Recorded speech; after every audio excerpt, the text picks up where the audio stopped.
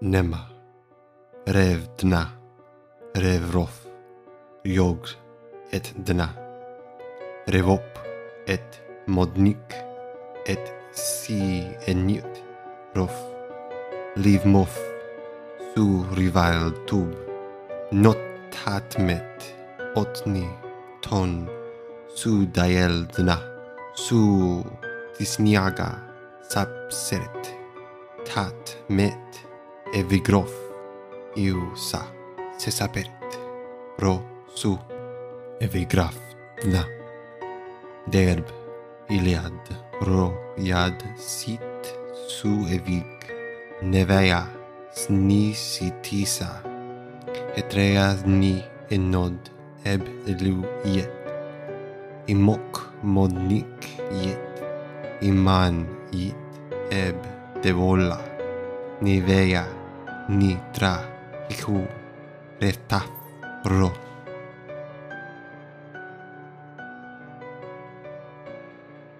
The Lord's Prayer, backwards.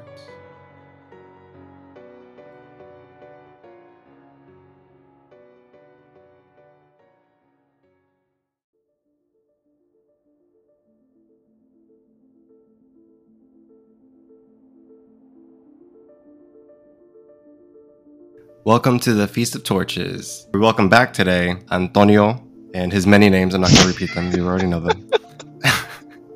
Then we have the mysterious Veles to join us today on our lovely continuing discussion, Christianity and the craft. He is rather mysterious. I mean, just look at him over there. I'm a woman of many secrets. Slinks in the shadows. But yet knows everybody. That's also very true. I was like, I met this guy and I was like, he knew like every person, even people I didn't know. I was like, oh, okay. This is... I'm my high priestess as Reconnaissance Crow, is my new title. Is Reconnaissance Crow. I love that.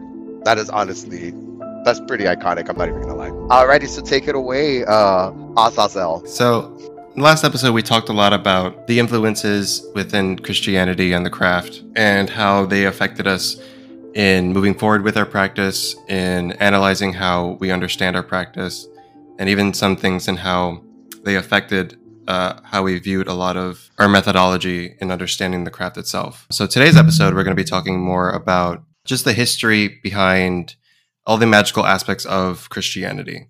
And so one of the things that I would love for Antonio to explain to me again is the worship of Jesus' vagina. Because it was the side wound. That's all right. That's what. Okay, but you called it Jesus' vagina. It is, but I was like, I need explanation. What I mean, no explanation needed. That's pretty straightforward. I think how. No, but really, yeah. So I mean, like I was saying, so there is this. We're going to get into it more, I guess, as we talk about in the podcast. But I think that this is one of those like. We can start here. No, we are. Begin. I'm saying we're gonna. Let me finish my train of thought. Really, let me finish it before it goes, because you know how this goes. There's a lot of remnants of the divine feminine that are left within Christianity, particularly really within Catholicism, if we're really looking at it. Not so much Protestant Christianity. So to clarify, I'm talking, when I say Christianity right now, I'm referring to Catholicism. But anyway, so there were still semblances of this left, like the worship of Mary, for example, even though she's only mentioned no more than 5 times in the New Testament. But Jesus' side wound, which if you see the depictions, which I don't know if you can maybe include links to it, was literally the worship of Jesus's vagina, or like the divine feminine, I mean, through this kind of like perspective.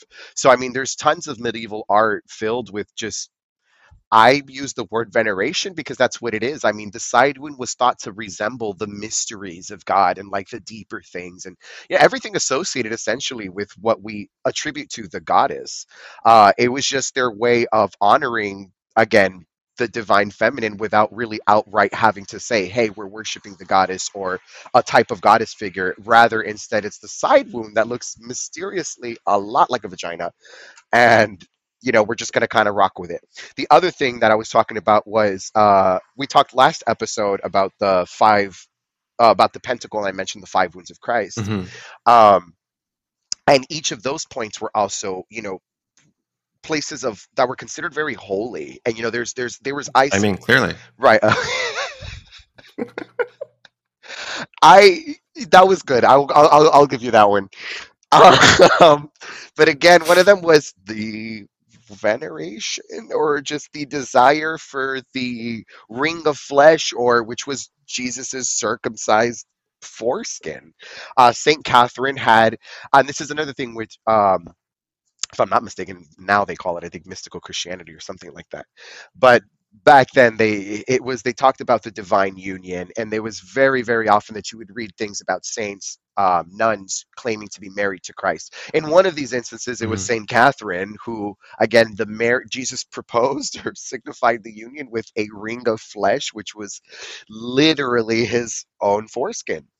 And I mean, Van Gogh, take note. Bueno. Like, like those, if that's really how you want to win a girl's heart, like that's that's the way to go. Let me give you my piece of me.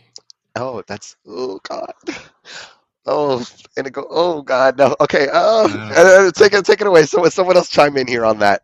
Why did you do that? You did this to us. You did this to us, Justin. Oh, Jesus, the imagery of that. Which, You mentioned Saint Catherine. Is there any sort of, I mean, because I know especially in Catholicism, there's lots of veneration of the saints. mhm. Is there any specific, I guess, saints that are specifically tied to magic? Saint Cyprian. Although Mhm. Saint Cyprian is not, Saint Cyprian is one of those saints that a lot of the saints actually were people. Saint Cyprian is one of those that is debatable if he was a person or not, but more particularly, he's not actually. He's kind of like Santa Muerte in the sense that it's like he's a saint, but not really a saint. It just kind of got to the point where he was being venerated, and whether the church liked it or not, like Mhm. he attained sainthood. He did, like that. That's just what happened. So Saint Cyprian is, I think, is one of those saints, first saints that comes to mind that's really heavily, particularly tied to magic. Because if I'm not mistaken, his story was that he was a pagan sorcerer who was Mhm. defeated by, I can't remember the name of the saint, but she defeated him by signing the cross, and Was it was it Saint Justina? I think it Justina. was I think it was Justina that he Justina. was in love with, Yes, and then yes, he converted to to Christianity to try to Christianity, get or to her, yeah. but yeah, and he impressed her, or she impressed him by overcoming his magic by signing the cross or whatever. But yeah, so Mhm. that's his story. So I mean, that's the only one that I could think. But then you think other ones that kind of reach that same kind of sainthood. Marie Laveau. I think Mhm. she's another really great example of not officially a saint, but I mean, she is still prayed to, and venerated by many people. And that is essentially, I think, how you attain something like sainthood. I think that's what, to me, I feel like that's what divides saints ultimately from just regular people who die. And it's the backing of people who continue to pray to you and give energy to your being, ultimately. Mhm. Which is why I think working with saints, even as a witch, is just so convenient because, again, the saints were, the idea it was at least that they were people. So, being that they were actual people, they maintain the same attributes they did in life, which means that they'll help anybody. So, it's like you don't have to be a Christian or a Catholic to do a novena to Saint Joseph, for a job. He will help you if St. Joseph feels like he wants to help you. Or St. Expedite, for example, who Mhm. I love. For anybody who's listening to this, St. Expedite, if you need anything quickly, fast, and weirdly, like just effective, St. Expedite's definitely the way to go. I would hope so. It's in the name. I know. I know. It's San Expedito. Like, it better be on point, swift as the wind. No, but he is. His story is actually really cool, too. Um, There's also a Catholic prayer called the Memorare, which essentially is a prayer to Mary that reminds her, that says, "You once said that you would help anyone who came to you, and so today you're going to help me. And you can't refuse because you won't go back on your Oh word." my God! Is that the one that's never has it been known to you that anyone who has come to thy aid, you have denied Correct. intercession or something like that? I love that prayer. I love. Oh, I just got the goosies. Because she's the Queen of Heaven and the Yes, Mother of and the God, Mother of and God. not even God would defy his mother's What? will. That's what I tell people though. That's what I tell people. It's, people are really trying to get in good with the Son of God, but you really want to get in with the Mother of God. I mean, if anyone, like, it's just like it's if anyone's gonna tug on God's ear, it's gonna be his mom. You know, so. No, but I do. I think that prayer is really powerful, and I actually, it's funny you brought that one up because I use that one in particular when I'm doing workings with Expedite. I always open with that prayer to Mary. I mean, I love Mary. I have her all over my house. Now, before you were talking about, before we started the episode, you were talking a bit about how there was people outside of the Garden of Eden that worshipped Ashtaroth or Inanna. Mhm. And so, like, do you think that there is some, I guess, similarities between the honoring of the Queen of Heaven outside of the garden and then the honoring of Mary in this, like, that same similar? Absolutely, 1,000%. The people outside of Velez said, Cain went to go marry a woman from the land of Nod, which were, like you said, the Sumerian people, or the Canaanites, whichever tribes that they had broken off to. But Yahweh himself is a conglomeration of Mhm. quite a few of the Canaanite deities, from El to Baal, and a few others. Mary is no different, down to her iconography, and I tell people this all the time because if you look at the imagery and the depictions and the descriptions of Astarte, she's Queen of Heaven. She's Mhm. mother of God or the gods. She has the moon beneath her feet. She has a crown of stars. It's just like these are still images that are associated with Mary to this day. So I think that when Christianity kind of comes around, like it wasn't difficult for them to say, oh, Ishtar, or, Asherah, Mhm. Mary, sure, we'll run with that. It's the same thing. That's why I say it was not she's only mentioned no more than 5 times in the whole Bible. But Really? yes, Mary is mentioned no more than 5 times in the entire New Testament. That's it. However, she is at very important places, like, for example, when the Holy Ghost comes down for the first time at Pentecost. Mary is amongst the first to receive the Holy Spirit. So she's there. So, Mhm. and I think that in itself is interesting, that Mary is there and amongst the first to receive the power of the Spirit that was promised, essentially, which, even going back further in the Gnostic thought, again, listeners, correct me if I'm wrong, but the serpent in the garden was Sophia, the third person of the Trinity, which would have been the creatrix Mary. It would have been the mother aspect of that anyway. So I feel like just once, and even the imagery, as well as this, down to the curse in the garden, how he puts enmity between the woman and the snake. Um, Mhm. all of that, I just feel like, just ties back to Mary and her ties to the mystical, if that makes any sense, because Mhm. it's all symbolic. The Eden story is all allegorical. We all know this, except for obviously fundamentalists. But for those of us who are obviously not yet caught the drift, The um, Creation Museum, hmm? the Creationist the Museum. creationists. Uh, When all the classical images of Mary show her also standing Standing atop on the the snake. snake, yes, Mhm. exactly. She's stomping the snake. So it's just like there's this tie back that I just from the very beginning. It's her. It's her. I think that Mary is the goddess Asherah, Ishtar, whatever, continuing to survive Mhm. in Christianity today. Just like even still the popes, modern popes, is to Dagon. And even Jesus's association with Dagon, the pagan god of the sea, and his association with the Jesus fish, and Jesus fed 5,000 with bread of loaf and 2 fish, and just all these fish symbolism keeps coming back to Jesus. So again, if I'm not mistaken, Dagon is also from the Sumerian, like, kind of pantheon as well. I was saying I think so. Yeah. Yeah, I believe he's from if not Sumerian, he's from that region, at the very least. But still, it's just all these ties to Dagon, the fish god. It's just Christianity is really just rebranded uh, old Canaanite religion. Is what it is. Then, like, would you consider then ancient Christianity to be like the mystery cults of Greece? 1,000%. The not Yes, yes, yes. Absolutely absorb the mystery cults of Dionysus, the mystery cults of Isis and Horus, the mystery cults of Diana, the mystery cults of Eleusis. Absolutely. Absolutely. I think that It's was all there in the mhm, Gnostic text. absolutely. It has all of the elements of it. If you're looking at Gnosticism, and then when you look at the Book of Revelation, the reason why the people don't understand the Book of Revelation is it's a book of initiation. That's why people don't get it. It's the most Gnostic text there is in the Bible. It's highly symbolic. It's veiled with, because Hmm. remember, the Greek apocalypse means unveiling. So it's just there's an unveiling. For those of us who are initiated, that's what happens to you. It's the mysteries are unveiled. So the fact that this is called the apocalypse of John, the unveiling of John, the deeper mysteries being known to John. This is the most mystical book there. That's why people don't understand it, because they're reading it literal. Like, y'all really fucking think that a 10-headed dragon's gonna come out of the sea with 10 horns and 7 heads? Like, you really Did you not watch Hercules? What the heck? I'm sitting right here, Antonio. I'm sitting I'm right here. He's like, that is incredibly rude.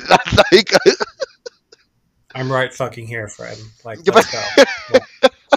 I am so sorry. Let me get out of here. No.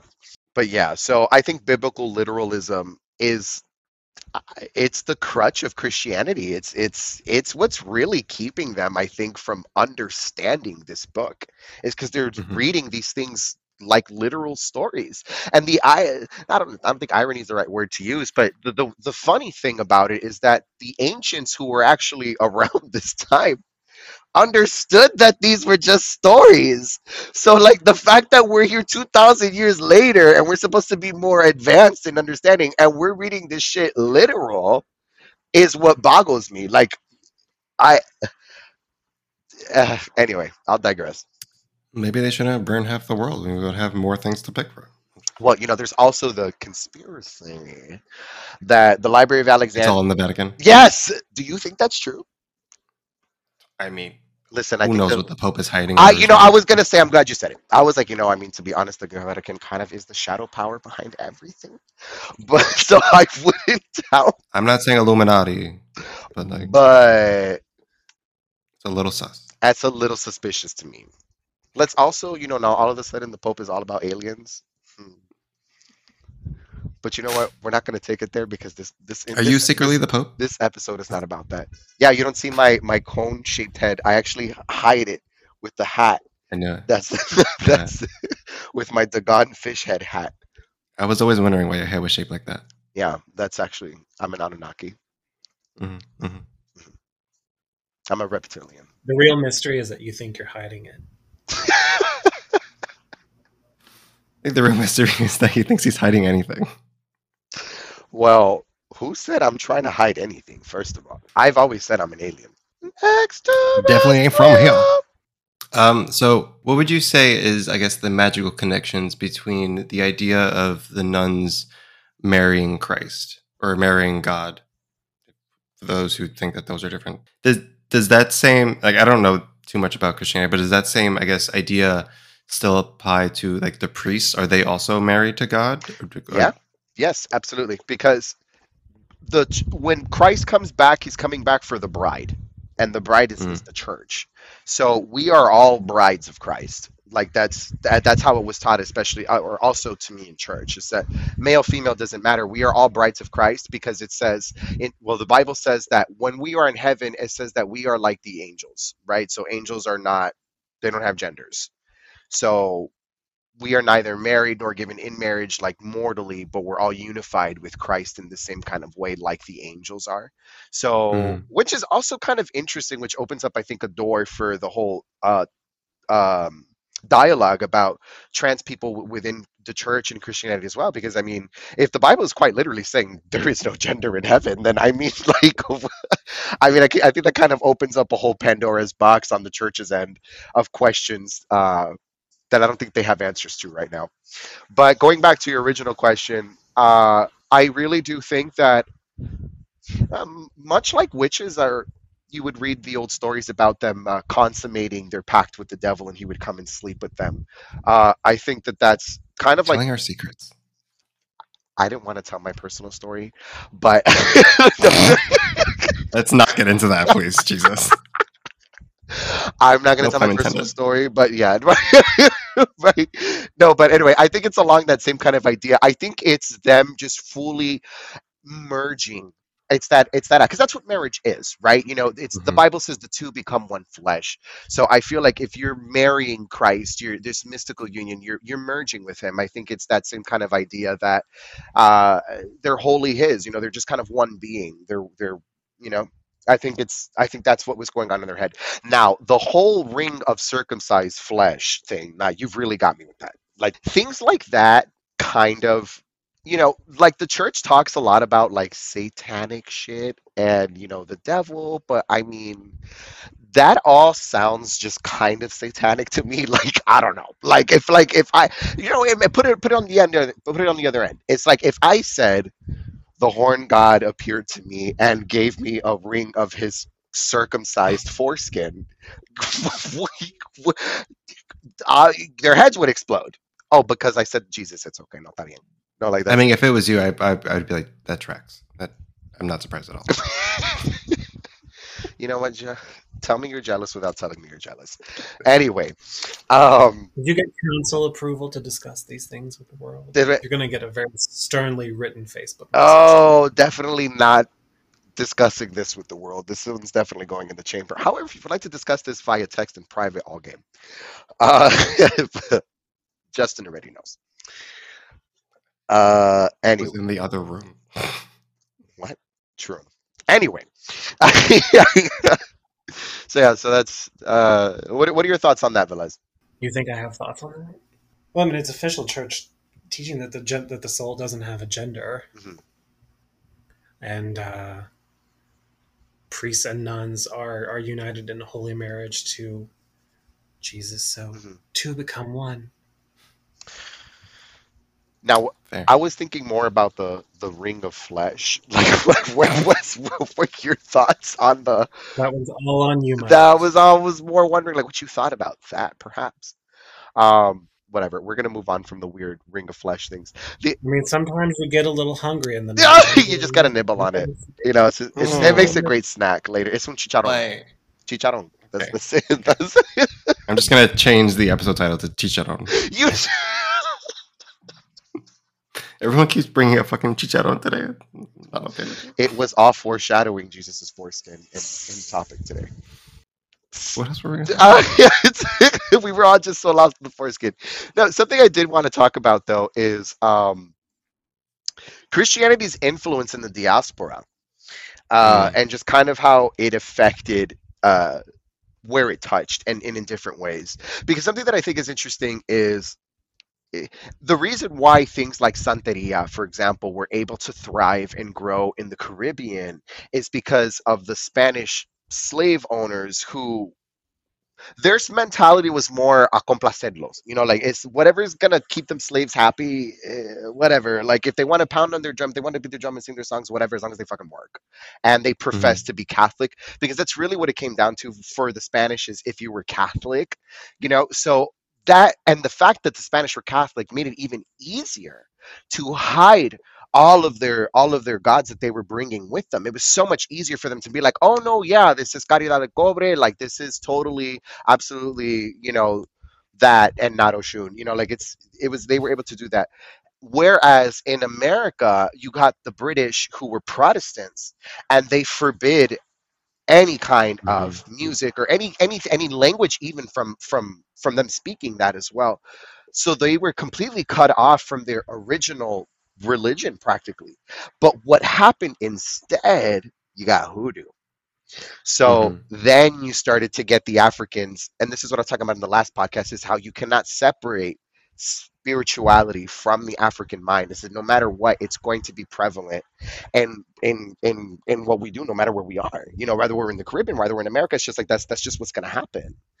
So you look at in Santeria when they're getting montado, possessed, if you will, and they move in these erratic trance-like movements. And then you look at the Southern Baptist churches, and the pastors getting filled with the Holy Ghost and moving about the churches the same way, and they're speaking in tongues and they're prophesying, and everyone's dancing and everyone's moving in these trance-like behavior. That's what they were doing back in the motherland.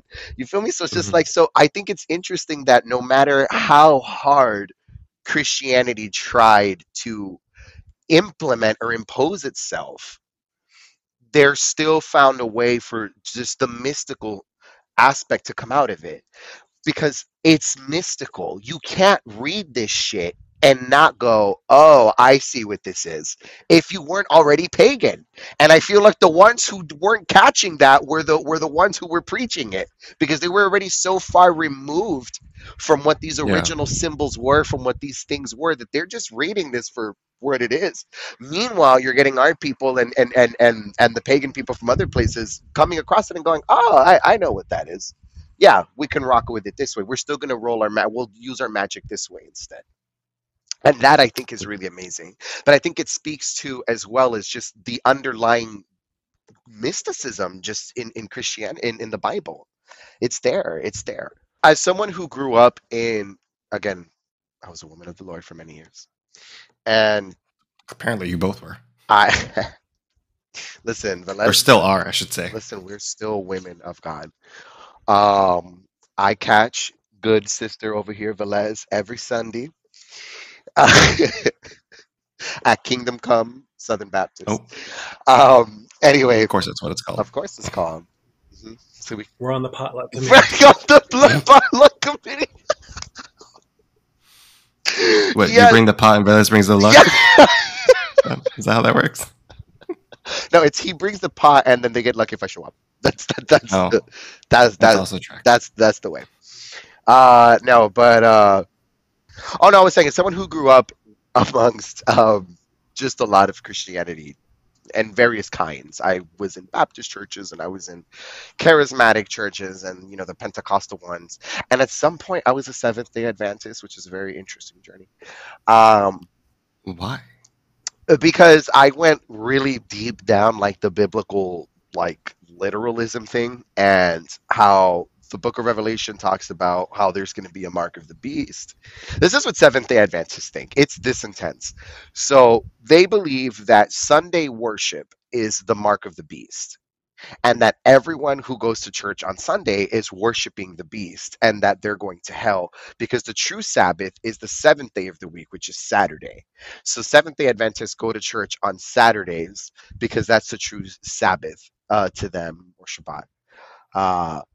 And everyone who goes to church on Sunday is going to hell, and that's what SCAs believe. So again, you know, I was 16 and very impressionable and on YouTube, and I was like, oh, I don't want to go to hell.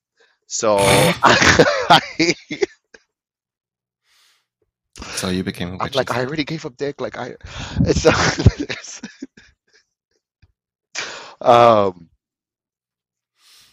So how did all of that Jesus lead you to become Satan's concubine? oh well, Concubine. concubine. I love that. Yes, Satan's concubine. Honestly, just the more I started to read the Bible and get really into the etymology and the history behind it, and really once I started to come across Gnosticism, that really started to open me up to, okay, so there is like a magic, I guess, to Christianity. There's some kind of mystical something here with Christianity. And then I just went deeper and deeper down the rabbit hole. And then I started to come to the conclusion, well, there is a divine feminine. There's a goddess of some kind. And, And then he went to a Florence and the Machine concert and saw the goddess. I did. And then here we are. I did. And here we are. Here we are. And, which actually, funny enough, at that concert, no, it was. I don't know if you remember. Were you Yeah, there? That was where you met that witch. Yes, who was Gardnerian? Do you remember? And we never found out who the fuck that was. Yeah, we never found out who she was. I was like, damn, we really gotta find out, but who this hoe is. But mind you, this is before. Oh no, are you? No, that was before. That was before everything. But you told me about it after that you had went to this Florence and Machine concert. This random lady came up to you and she was like, "Blessed be." Yes, And she told you she was a the lady with Gardnerian. the dark hair. But you were with me at that concert, right? No, You weren't. This was the one before that, because I've seen was the Florence first like one. 3 or 4 times. So I'm not sure which instance it was. But yes, at one point, yes, there's a girl with dark hair. And I just started talking. She was like, "Yeah, blessed be," and she's like, "I'm all about that." Blah, blah, blah. And then, yeah, she was like, "I'm Gardnerian," and I was like, "What the fuck is that?" And and he goes home and Google's "Blessed be." What is this? And it led him down the dark path. now I'm Satan's concubine. So here I am, Blessed be. blessed be. Wants to be the cock. The devil's mysteries. You know, I also had this. I don't think you were there. I don't know what. I don't know. Maybe you gave me something, or smoked something that you gave me. I have no idea. Probably sounds. But I remember I was going down some weird rabbit hole when I was at the apartment that we used to live at, and I just remember sitting outside and just like really thinking about Christianity and I guess the mentality of how people now view God, or just their whole mindset, especially in America, around Christianity. Uh-huh. And so it really got me thinking about, if they have this understanding of, trying to lead themselves away from the devil, and he's the Lord of lies and all of these things. But it's like everything that you're doing in your day-to-day life, you're literally enacting everything that the devil wanted you to do. Yeah. And then you're worshiping him every Sunday. And so it's like the only devil that you call him Jehovah. I mean, who was it? Was it who wrote Isis Unveiled? Blavatsky. Blavatsky. She proposed herself that what we or the world knows as God is actually Satan. It's like that we have it the other way around. And that to me really struck a chord, because of the fact that if you really think about it, the Bible says that the devil comes to kill, steal, and destroy. And if you look at Christianity's history, killing, stealing, and destroying are pretty much sum up everything that it's done. I mean, the amount of bloodshed and suffering that has become associated with Christianity is unfathomable, and you would have to think, is this the religion of God? Like, is this God? This is God's religion? Well, if this is God demanding people to die for him and to be killed in his name, and for all these other things, just like, well, your God is starting to sound a lot like the devil. And to which, I mean, I would say, if that's the case, really, God hasn't changed. I mean, from the Old Testament, I mean, he's always been killing people. And that's why, I often ask Christians now, when I do come across them, unfortunately for them, because they really got the wrong one. How many people has God killed? Oh, well, God has destroyed army. No. Killed. Like, destroyed, killed. Like, I don't want you to separate this weird thing. So destroyed is, we could do, so many. How many people has the devil killed in the Bible? Zero. Satan is responsible for 0 deaths in the entire Bible. And even if some cocky Christian wants to come up and be like, oh, well, actually here he killed this person, yeah, sure, fine. I'll take the one versus the hundreds of thousands, if not fucking millions, that God has killed in the Bible. Just in the Bible. So, but that also that reminds me of a story of, I want to say that they were called Yazidi something, and they were a group in. I have no idea where they were from. It's been a while since I read about it. But their mentality of it was essentially that when God kicked Lucifer out of heaven and he sent him down to earth, he spent his time with humans and humanity. Oh, the peacock angel. Yeah, and he became so powerful that he was able to go back into heaven and told God, I've gained this power because of my embrace of humanity. And, I think it's time that you go spend time with your people, and essentially kicked him down into earth, and that's how we got Jesus. And then it is Lucifer who essentially reigns heaven as the peacock angel. And I always thought that story was really interesting, because if you, I guess, just think about how the entirety of Christianity is played out, it's like, okay, I can understand how you would look at it from that light as well. No, definitely. I mean, to me, I feel like that resonates more with me than the traditional Christian notion of why God came to earth. And it's just kind of like, okay, so God had foreknowledge and made man, knowing that man would sin. Man sins, God punishes man. To redeem man's connection with God, God sends himself down as his son, kills himself as a sacrifice to himself to save himself from his own anger and the rest of the world. Like, wait, did I lose you in that? That's like, it's like, Like that sounds like an eternal conundrum of a narcissist. it's just like, it to me, it almost is that. I don't know if you ever heard that. If God is so powerful, could he create a rock that he himself couldn't lift? It's Mm. kind of that same thing. It's just like, okay, so did God make just this cosmic fuck up that just he himself had to go down here and just fix it up? Like, is it one of those? Or like, what's going on? Like, I was like, ooh.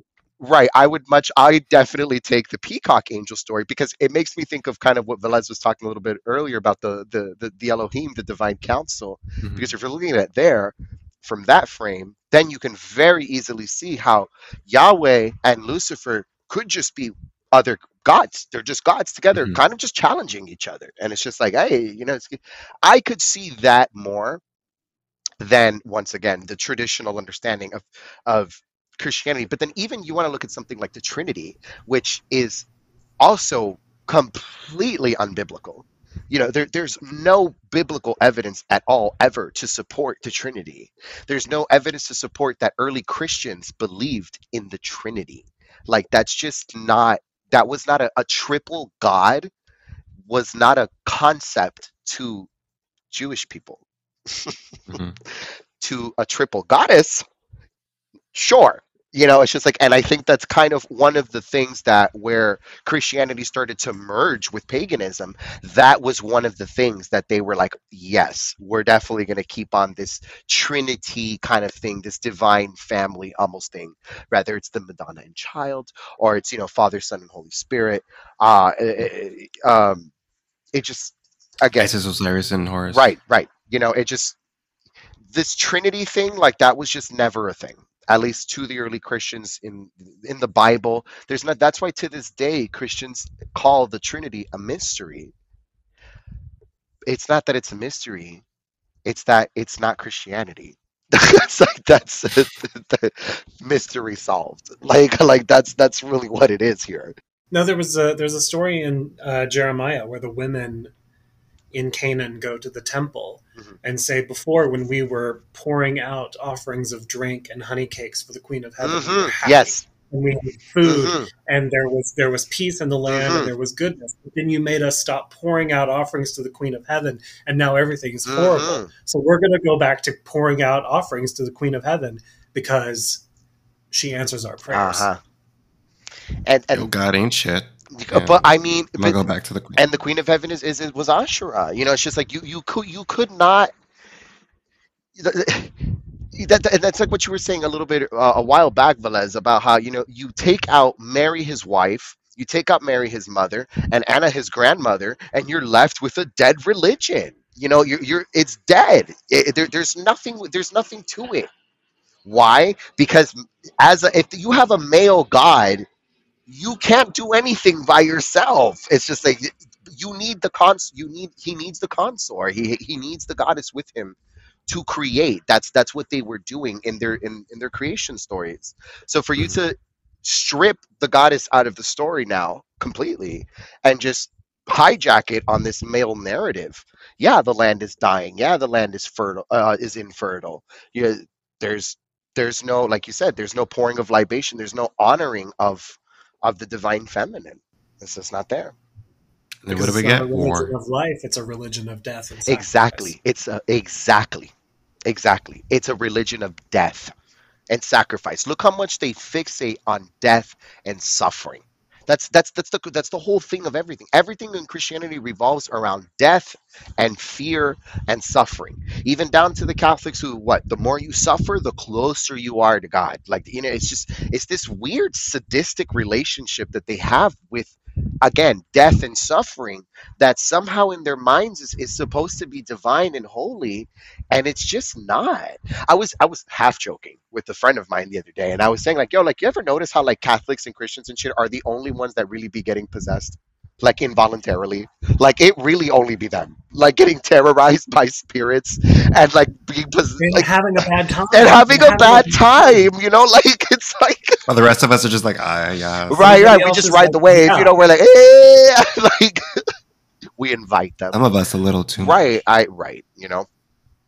But When we go into our rituals and it doesn't happen, it's like, fuck. right, we're upset that a possession didn't occur. What did You know, we- it's what just did we like, what do did we do wrong? wrong? Let's try again. We're like, here these Christians go and they're just showing up and getting possessed. Like, what are we doing? Right? Something's They get wrong. movies made out of them. Like, what the fuck? No, but on a real note of that, I feel like think about just again the energy that this religion's generating really is pretty low vibrational if you think about it. Because what were we talking about last time? When you're praying to God, what are you doing? You're beating yourself up. You're hating yourself. You're begging to be forgiven for being a fucking human. Everything. You know, everything. You know what I mean? It's just everything revolving and cycling around it, and everything, every energy that goes into it is suffering. So it's like when you're constantly in this like low vibration of just pain and sorrow and unforgiveness in yourself and hating yourself and all these other things, and then you want to throw on top of that, y'all are really insulting and calling out the devil on the daily for whatever God knows what reason. Of course you're getting possessed. Like, of course your shit's getting wrecked. Like, I have never met people who spoke more about the devil and demons than Christians, bro. Like, y'all talk about that shit more than we do. Like, it's madness to me. It's madness. I could not go through one sermon without listening to the devil. They love it. It's like horror movies for them. Like, they love it. They will fill the seats to be told about the devil. I swear to God. It's crazy. Well, I've read accounts that was part of the reason why the medieval church was so big on the devil and witches and all of that was because it was a good story.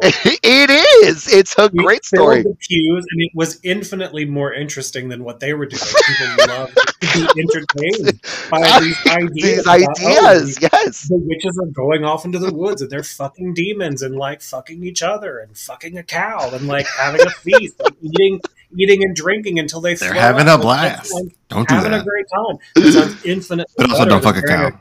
Right, infinitely better than wearing a gray dress and being sad all the time. Right. Right. Mhm. So maybe that inspired people during those times. Be like, okay, we're gonna fucking go out into the woods tonight, and we're gonna call up the devil Mhm. and fuck whatever we And find. fuck whatever we find. No, but he's telling the truth though. I mean, it's the devil sells. It's a good story. It's like he said, they figured people would rather sit and listen to horror stories about what happens to you in hell over anything about crying saints and, you know, all of the good acts of Jesus. You know, it's just like no one wants to hear about that. They want to be scared. They want to be afraid. Like, but then I feel like that just got taken, and it just now it's to the point where fear is the highlight of the religion. Yeah, that's become the mentality of everything that drives Everything. religion itself. Everything. My friend Tasha, who was talking to her friend, he was giving her this ridiculous example of, he said that when you don't believe in God or when you don't accept God, that God removes his divine protection from you. Which to me just opened up a whole box of what the fuckery, you know, like it's just like the logic of, actually there is no logic in that. Like that is honestly absolutely ridiculous. But it just made me think back. It's just like, do you see that mentality though? It's the fear of, I can't walk away from this because then God will remove his protection from me and Mhm. bad things will start happening to me. And mind you, I mean, it sounds hilarious to us, but when you're dealing with people who genuinely believe in these powers or these beings, for God to remove his protection from you is terrifying. That's an abusive relationship. It is. It absolutely is. And what did I talk about in the last episode? I compared Christianity to an abusive relationship. See, the fascinating thing I find out of that concept, though, is let's just take for you, for example, when you left Christianity, Mhm. quote unquote. You know, you talked about having this mentality of, you know, you couldn't do any wrong, like you couldn't be with another man, you couldn't, Mhm. you know, obviously indulge in your fascination with witchcraft, Mhm. out of fear. Mhm. But then when you did that, what happened? Like Like what happened? there was no smiting, there Right. was no Right. and so it was just like this pre-assumed Yeah. thing that would happen to you when more times than not, you're usually fine after, if not better. if not better. Yeah. It's like Velez just said, it's an abusive relationship at that point.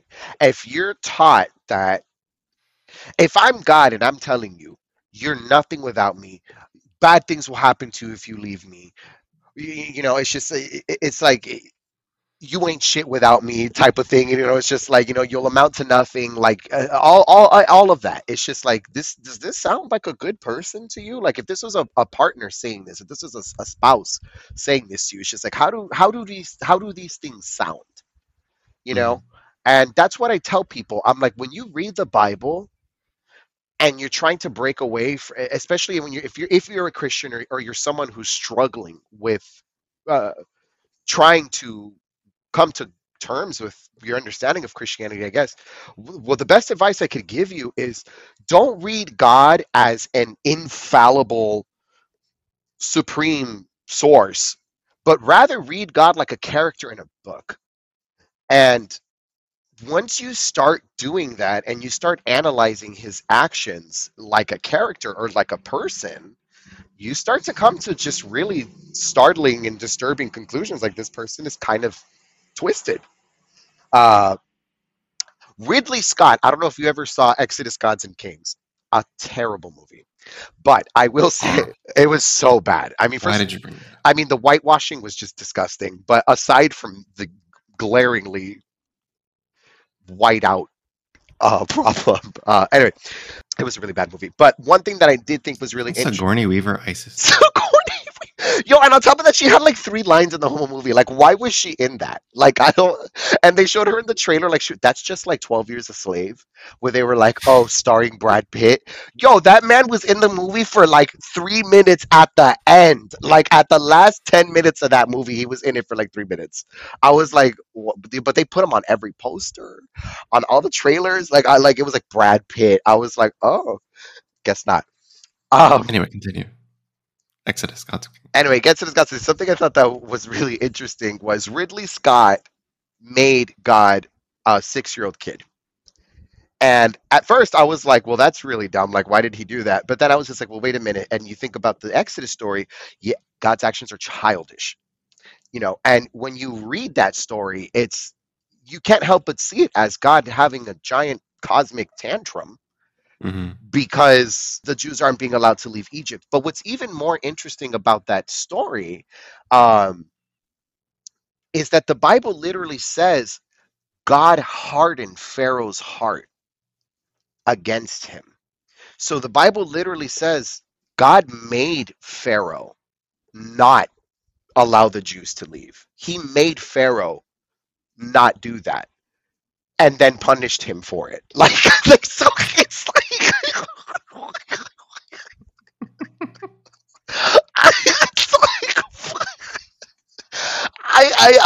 I just don't. It's just so crazy to me. Or another really great one that Christians, and I've sat through so many sermons. Belez, probably you también. The story of Job. They love to tell the story of Job, about what a testament of faith that is, and how Job, was resilient even against the odds, and God rewarded him. Didn't he rape his daughters?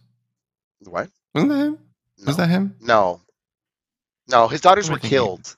Yeah, so what happens is, I mean, for those of us who are not familiar with the story of Job, is essentially God and Satan pretty much got a wager, and Satan's kind of like, yeah, Job only really loves you because you give him everything. And God's just like, oh, yeah, probably. And he's like, yeah, I bet if you let me take everything away, he won't feel that way. And God's just like, you know what? You're on. You could do whatever you want to Job.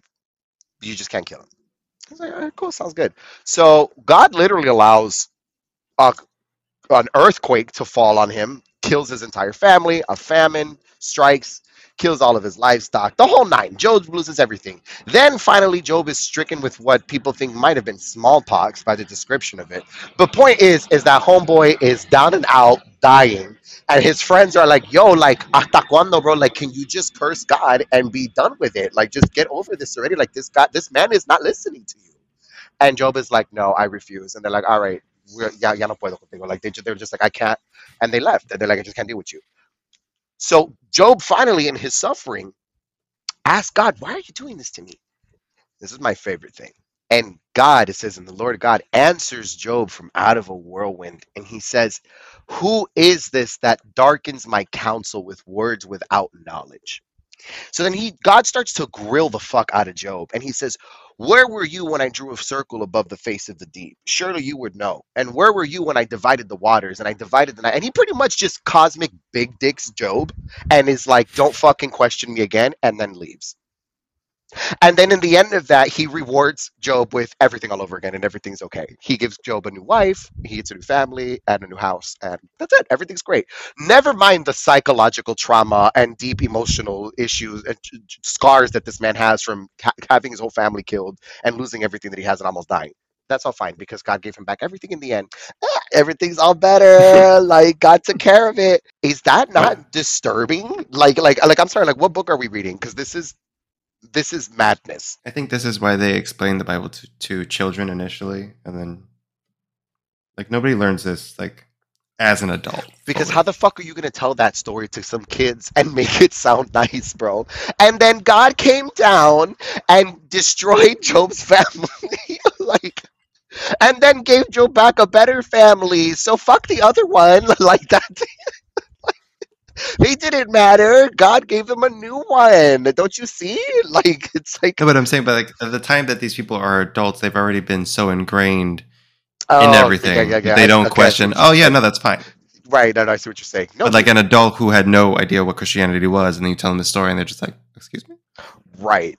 No, absolutely. Because you can't tell this to an adult, like you said, and expect them to just be hunky dory with this.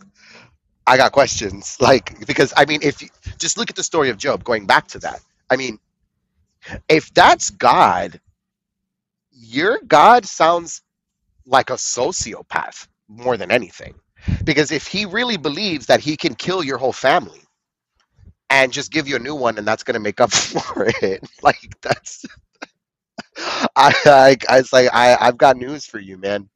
Like it's just. It just doesn't sit well. I don't know. God needs Prozac, is what you're saying. Really badly. Really Maybe a badly. Xanax. A lot. But then see, it's crazy because that's Old Testament God. Then you get to New Testament God, and it's just like a total flip. Like he just is now like a giant cosmic teddy bear, and he's just ready to love everyone. And it's just like, okay, well, who was? He went to rehab. He's fine. He's fine now. Don't question it. But so then that makes me wonder. It's just like, and I wonder now, like, if we were looking at deities in that sense, just like I wonder now if God in the Old Testament actually was a child, like he was actually like a kid, just a super powered divine brat throwing a tantrum, and he grew up, and later on in his adulthood, he's like, I've done some reflecting, and all that hellfire. Well, I mean, stone, I'm really not. I mean, correct me if I'm wrong, but weren't there also like stories of Jesus when he was a kid doing batshit things, like throwing other kids off roofs? Yes, and the Apocrypha. Yes, he shoved his friend off of a roof and then brought him back to life. Yeah, that's how they described him, as a divine brat. But I mean, it makes sense though, because I mean, think about it. If you're a little kid and you've got fucking superpowers, of course you're gonna do shit like that, But and those are the more, I think, animated. 'Cause a lot of this texts get really animated, and if I'm not mistaken, there's someone showed me something in, I could be wrong, but I remember I had a friend of mine, and he was showing me something somewhere in the Quran that talked about Jesus' birth, but it talked about how he like stood up on his legs and like started like preaching or saying something like that, and I was just like, as a newborn, yes, bro. I was like, that's wild. Like can you imagine? Just the shit. Saying that, witnessing that. You're just like, that's what I'm saying. I was like, I'd be picturing this in my head, and I'm like, yo, I would lose my shit if I saw that in real life, bro. Oh, never. Oh no. Oh no. Yeah, no. No. And now that child is the devil. I was about to say, I was just like, no, eso sí es el diablo. Like that's the devil. That's the work of the devil right there. Oh man, You know, if my grandma saw that, that the baby would be dead. what? Boy, I'd be like, you want to talk about bedevilment? That's it right there, right before your eyes.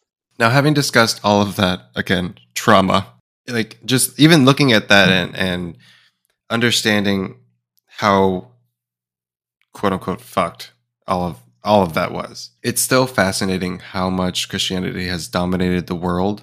Mm-hmm. And I think it's also just important to understand that it's so ingrained in literally everything, at least in Western culture, and that includes the craft and things going back fucking hundreds of years. It's going to be ingrained in it. So when you have, practices even like today, even within, our craft, there's very much an underlying Christian background that's there. It may not be direct, but it's very loose in its origins and where these ideas and mentalities were pulled from.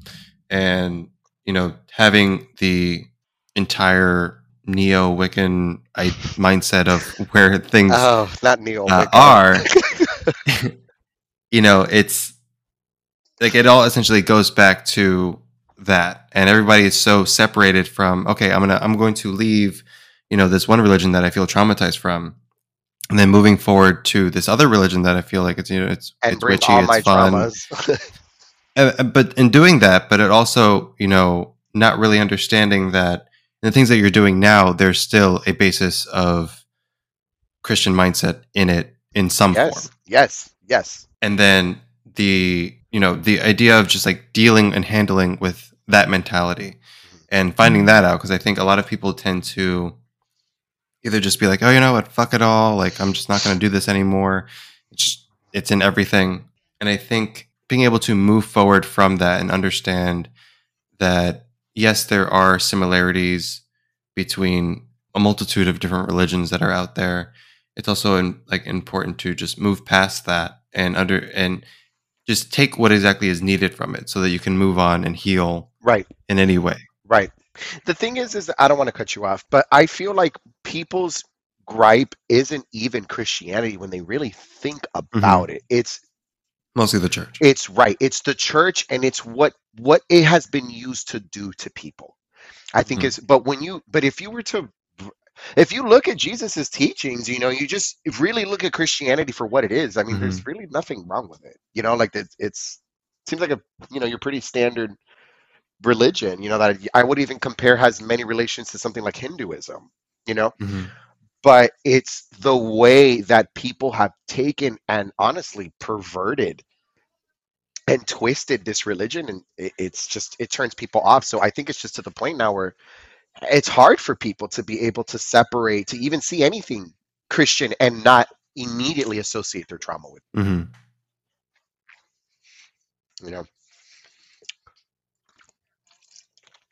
Where did you go?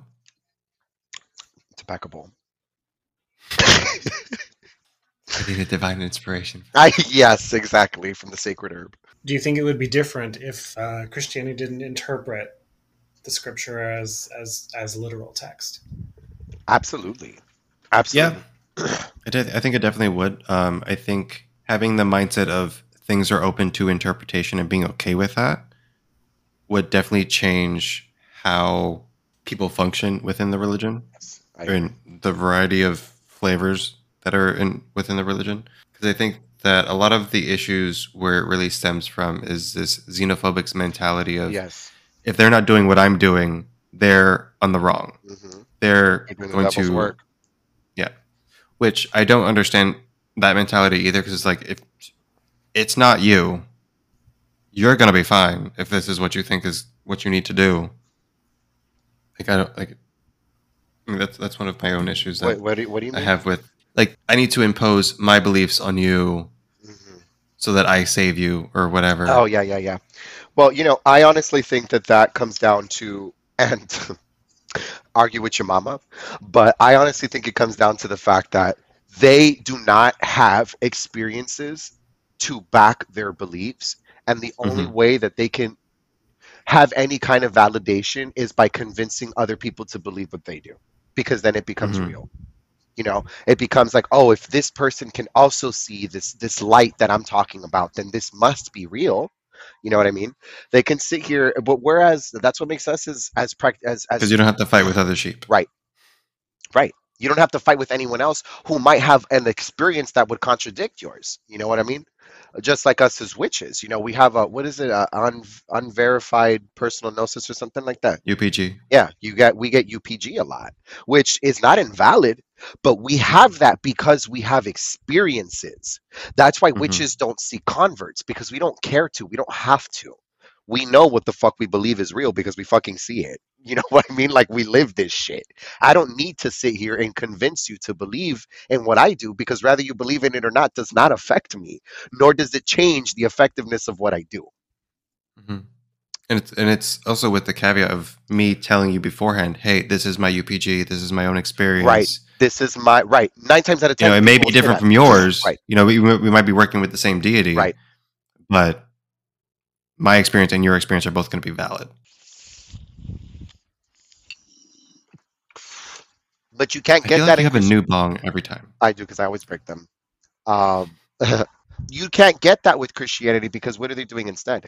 They're recycling the same 2,000-year-old stories about what happened to other people in the Bible and believing their stories and their experiences. That's what's happening.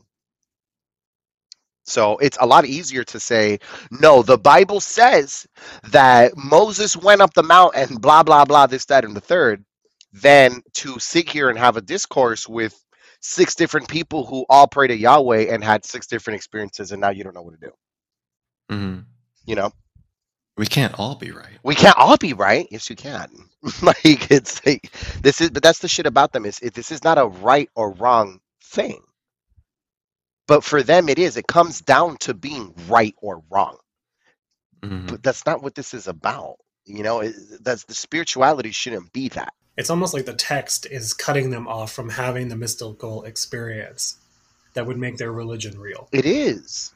It is. It 100% is. Because you know what? How are you going to sit here and call the you're going to condemn the supernatural, but yet worship a supernatural God?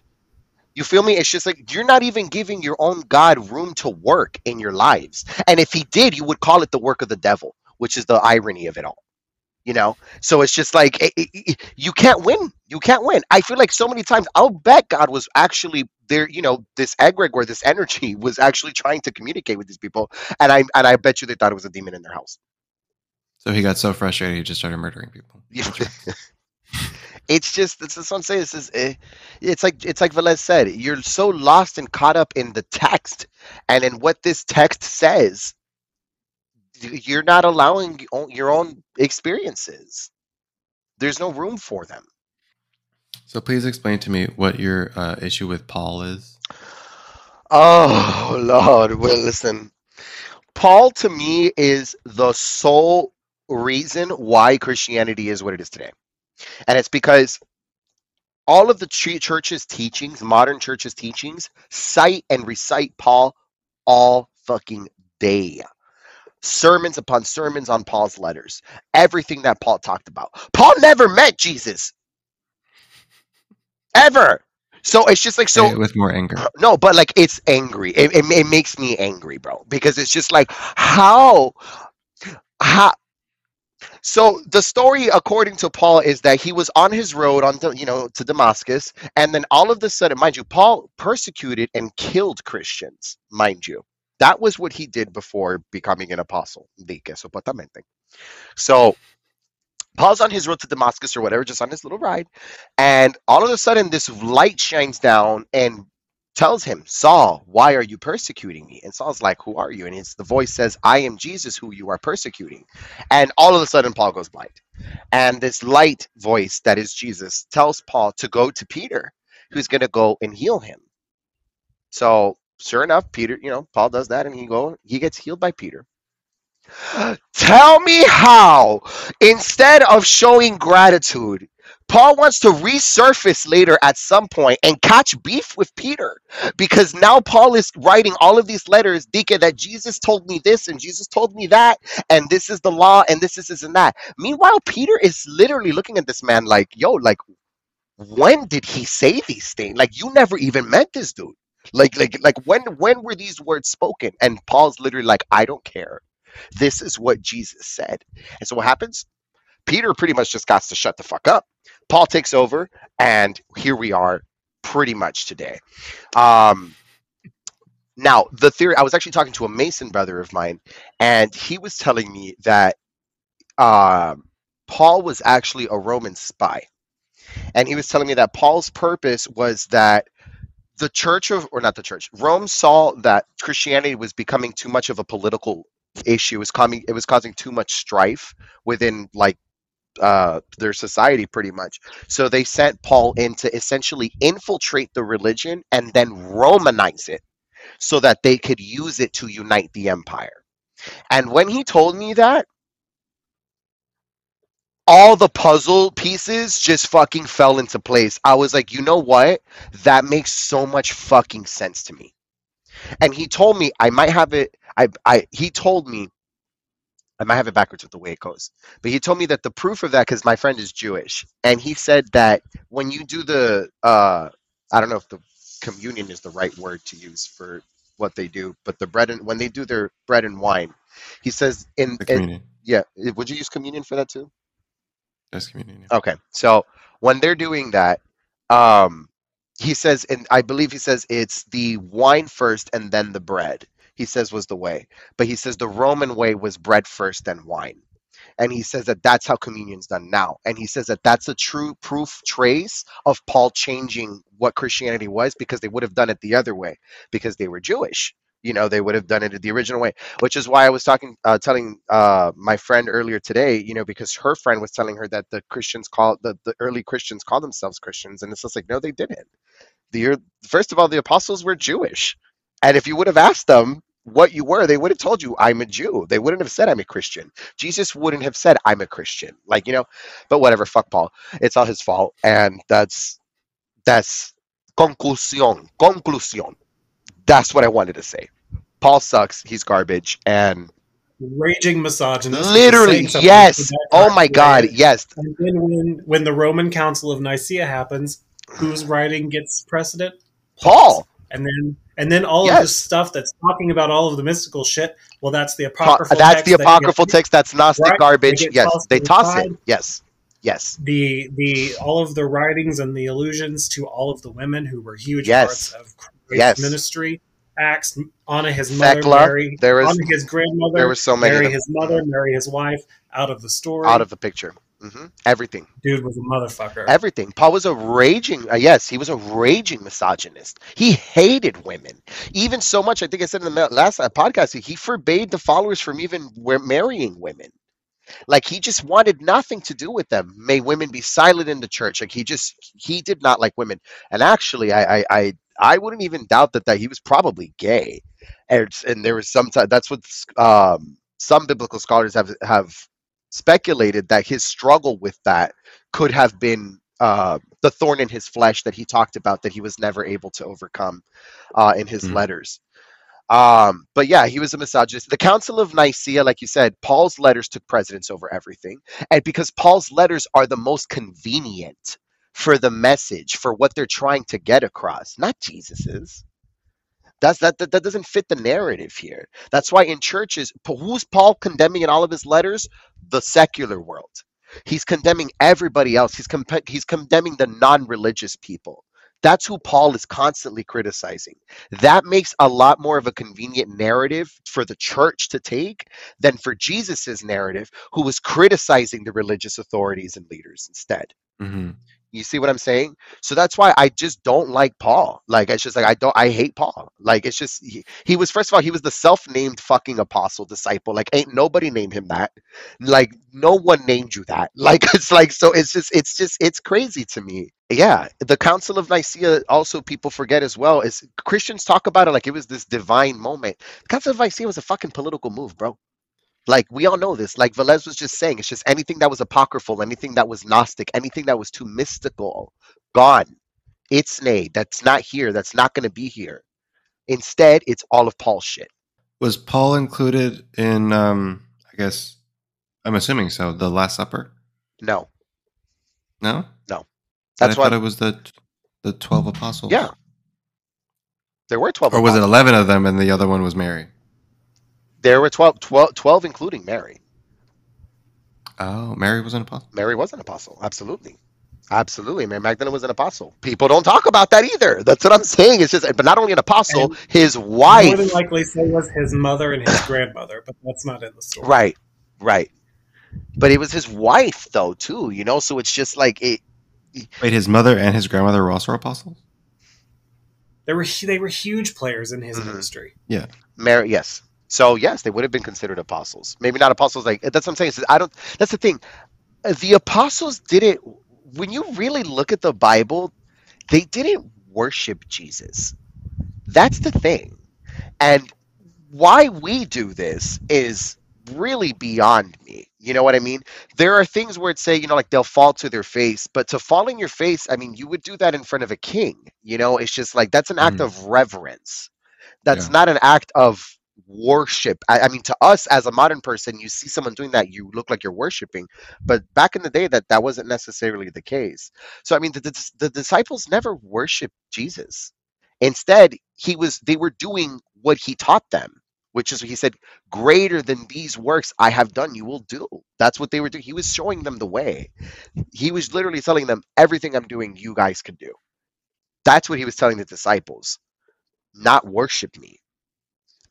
We came later on and we did that. Weirdly enough, I know that he's not really worshipped, but I feel like in the Western world they did that to him. But Buddha is a good example of that. Buddha just comes, he's just teaching, you know, but somehow throughout time people start worshiping him, you know, or he becomes deified in some type of way, or people pray to him. He's attained this kind of status that's not really what he was trying to do. What was Buddha saying? This is the way to enlightenment. This is how you do it. That's what Jesus was saying too. You feel Mhm. me? So it's like, so you're worshiping the messenger instead of listening to the message. And that's you know, It reminds me of a funny conversation with, I think it was a couple years ago, that somebody like asked me, is like, oh, like, you know, you guys call yourself Gardnerians, like you worship Gardner, and I was like, no, no. far from it. In fact, we all, not all of us, but there are definitely criticisms against the man. I Like mean, he I wasn't hate him, perfect. but We you know, do not, I think he was trash. we do not worship him. No, we don't. But I mean, But I mean, it's that same aspect of, you know, we continue his teachings and we build upon it, but like it's not this veneration. We don't see him as a prophet. He wasn't like this. right, right. He's just He, another right, man right. that just so happened to spread the He crap. created a good system of magic. That's what he did. You know, and I had to accept that because, like you said, you know, our criticisms of Gardner aside, you know, it's just I, you can't think of the person. It's just you kind of look at the message, right? So it's Do we just, like him? do we like what he did? I appreciate the things that he has given to the craft and the Right. community, Right. but no, I don't worship the man. It reminds me of that meme. I thought it was like, do I agree with Catholics religiously? It was like, no, I don't. Do I agree with them aesthetically? Yes. Yes, Georgian monks. Yes, very much. No, listen, I'm sorry. The Catholic aesthetic, chef fucking kisses, man. That shit is gorgeous. Like beautiful, like opulent, like it's beautiful as fuck. Opulent. Opulent, the category is virgin pregnancy. I want to see I want to see immaculate. Oh god. And virgin priests who aren't allowed to marry or spend time with women, but they spend a lot of time with each other. Right. Lots of special. And they wear dresses. But don't touch the children. Oh, Please. God. Not touching the children.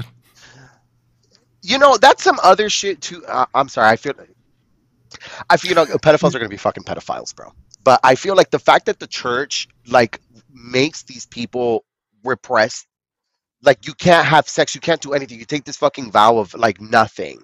I feel like you just one again. I mean, you're already a fucking pedophile, but I feel like like people become perverted. You know what I mean? It's just like Mhm. it's just I don't know, like you just become deprived when you're just told no, no, no, no, no. You feel Like me? human beings are already fucked creatures. Right. You're just But I making mean, it worse. look at. I mean, I was thinking more like, and so of like, imagine it's just like we're priests is just like, no, you can't have sex with men, like you can never sleep with men, and it's just like what that does to us psychologically, of just Mhm. not being able to have sex, or just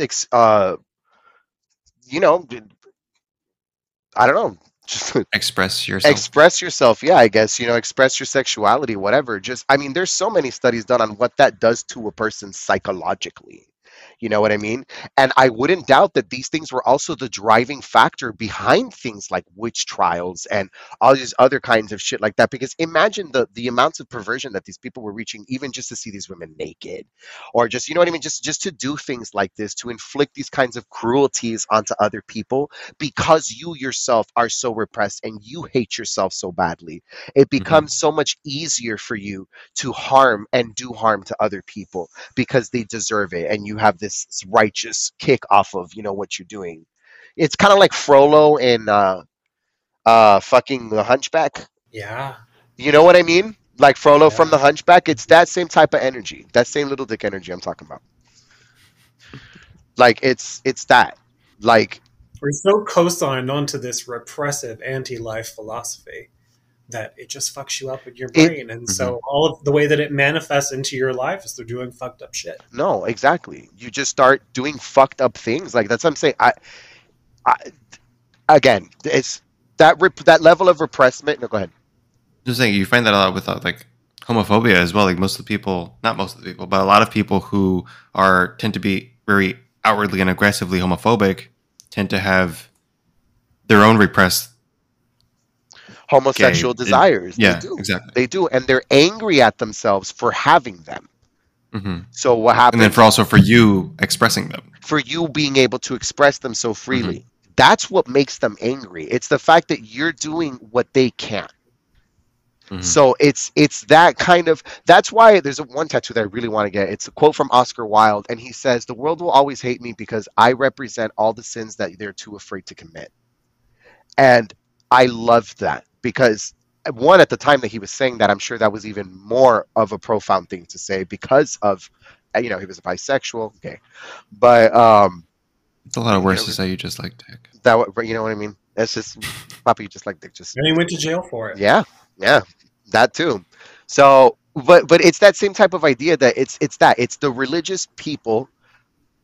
It's hard. How could you love the world when you hate the world for doing everything that you actually want to do? Hmm. That's the thing. You want to party. You do. You're fucking lying if you tell me you don't. You want to drink. You want to smoke. You want to have sex with other people. You know what I mean? It's just like you want to live your life, but you're too afraid to is the issue because you're too hardwired with fear of hell and God's judgment and God removing his protection from you, whatever the fuck that means. As if nothing bad ever happens to Christians, right? It's just nothing. Once you become a Never. Christian, that's it. Like You live a you pure, good life. you are White picket fence, supernaturally protected. 17 children. Yes. A They're all thousand percent. oppressed. 1,000%. But yeah. So it's sad. It's sad because I still see there's still some people that I used to go to church with that, bro, I'm like, bro, you were like real deal gay, bro. And they're still like in the closet, like doing the church thing. And I'm just like, bro, it's been over 10 years. I'm like, yo, you're still doing this shit, bro? Like, honestly, like it just reaches a point where like I just feel bad for you because it's just like I was there, and like that level of self-loathing that you have, it's just like how are you dealing with that for so long? Like Mhm. that's what really kills me, man. It's just like how could you keep doing this? Like it's sad. I don't know if you guys ever remember seeing that movie. It's older, Angels in America. Oh, Yes. yeah. Do you remember that one? Damn, I kind of want to watch that movie again. It's been a year. I saw when I was a lot younger. I was probably like 16 or 17. But I remember there was the Mormon guy who was married to his wife and all of that. And I mean, come on, like how many of us have been on Grinder and you fucking the married men, Speak for yourself. bro? The married men. Like, back in your whole days, like, don't act like tú eres una santa tampoco. Don't act like because you're on a podcast that tú eres una pura, like you never done anything, you're pure. Don't even. Anyway,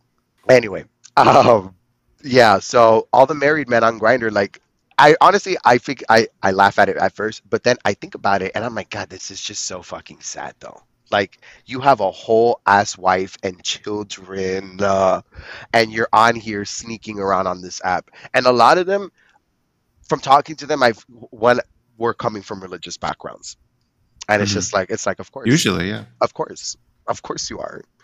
Look at all of those anti-gay Republican, like, Christian people always getting caught with men, bro. Constantly getting caught with men. It's just like, come Always on. some male hooker. Always a male hooker somewhere. But yeah. And on that note, I think we've feasted on Christianity enough I think we have. I think we've definitely for the night. we've definitely sank our teeth into this one. Any closing statements? Nope. Beles? Go into the woods, renounce Christ. You'll live a much happier life. Okay, so read The Devil's Dozen by Jim McCary. That's essentially what he's saying. I love that book. I know. Or you could do Mastering Witchcraft, Paul Husson, recite the Lord's Prayer backwards. Probably for better. 3 Oh, I've done A that lot. before. And but on the closing note of that, that's actually a really cool thing to do. Because I mean, as far as it giving you powers, I don't know about any of that, but I think it does a really good job. Definitely helps you mentally. It does. Because I'm not gonna lie, when I first tried to do it, I was like, oh shit, man. But it's really is, for people who are really religious, like, it's a really great way of psychologically breaking that stronghold over you. Because let me tell you, you do that shit, you really do feel like you made a pact with some shit. You're just like, oof, that's it. It's a done deal. Blasphemy's healthy. It's good for the, A healthy Blasphemy dose of is blasphemy. it's good for the skin. Look at the three of us. Yeah, beautiful, glowing, Beautiful, youthful. radiant, fresh. Nobody tell anybody our age. What do you mean? We never age. I'm still 21. Thank you. Right. Right. All of us, 21. 100%. Sure. The goddess has blessed us with youth for being unproblematic.